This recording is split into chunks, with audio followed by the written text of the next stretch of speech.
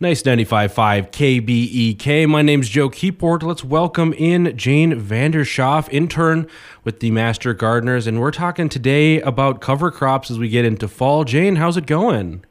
It's going well. Thanks, Joe. Thanks for having me. Well, thanks for coming and chatting with me. So we're talking about cover crops. It's fall. People are looking to, prep for the winter. So talk to me about this. Yeah, so a few of the benefits of cover crops, suppress weed growth. It kind of reduces the soil erosion. It increases soil fertility. A lot of times this year, people like to put compost or manure, and this is kind of a more digestible method for the soil to get rather than kind of using that and tilling it in. So it's kind of it's a lot of things that benefit the soil.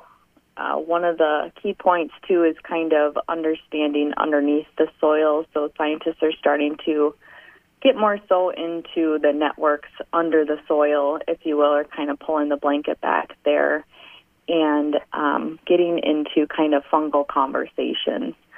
So most plants communicate underground through various species of fungi known as mycorrhizae. Mycorrhizal fungi, they receive their carbohydrates from the plant host. They'll transfer nutrients from the soil to the plant, even from one plant to another. So your tomatoes could give to your basil nutrients, if you will, kind of with the companion planting concept. It also increases our plant strength to drought, stress, increases their ability to absorb water. So there's a lot of benefits to it, kind of jumping into fall here. Yeah. So how do we prep the soil, or what should people keep in mind as they're looking to do something like this? Yeah, so kind of doing a living mulch method or a cover crop, if you will. You can kind of rake your soil and kind of get the rest of your vegetables out, or flower bed, or kind of wherever you're putting this. And then depending on what you plan to grow next season, there are a few different types of cover crops that will benefit one over the other.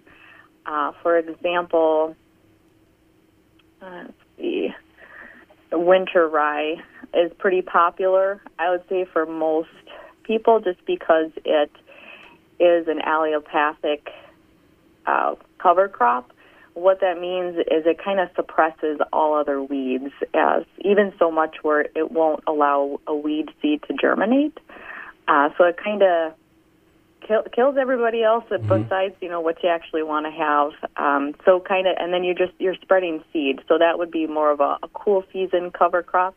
So you could put that out now, and it'll kind of germinate through the winter. And then you do want to, have your spring prep with it to kind of mow it down before it seeds, because some of those, it could go two ways. It can help you, or it can turn into a weed itself. So you kind of have to watch that. Is there any other kind of examples of cover crops people can use depending on, what they're looking to do, or? Yeah, there's quite a few. A few popular ones are oats. People will use those just to kind of add some organic matter. It does decompose in the spring, so you do want to give it some time before you kind of plant some of your cold-tolerant crops like radishes, lettuce, or peas. Buckwheat's another one. That one you use in the spring, so you have a cool season and a warm season. Cool season ones, kind of skipping buckwheat, I guess, would be like a winter wheat. Mm-hmm. So that one grows really quickly, really good for your squashes, your pumpkins, things like that.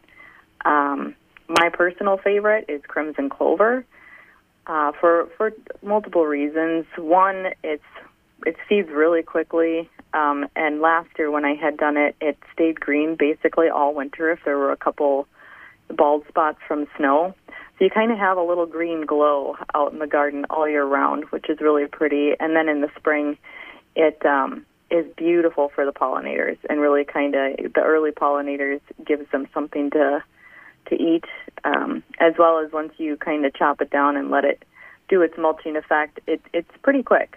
So that one's really nice to use in that regard. A good resource I could give you is the book called Plant Partners, and that's by Jessica and Walliser. I don't know if I'm pronouncing that correctly, but that's a really good resource for companion planting and just kind of making the plants work for you. You know, is really what it is you're being more efficient, having them work for you, and less work, I guess, is kind of totally a good benefit. Is there anything else you want people to know about working with cover crops? Not that I can think of off the top of my head. Master Gardeners, you know, we do have our phone number out there in the community. I wish I could give that to you off the top of my head as well. But if you have any other questions, the hotline there is always a great resource to call, and you'll have a Master Gardener look into your questions specifically if you, and you can request me as well, and I can kind of look into that or get back to you on those questions, so for sure. Well, awesome. Jane, I really appreciate you taking some time to chat with me about cover crops here today. Yeah, thank you so much, Joe. Appreciate your time as well, and appreciate you having us. Again, that's Jane Vandershoff, an intern with the Isanti County Master Gardeners. It's all right here for Garden Gab on Nice 95.5 KBEK.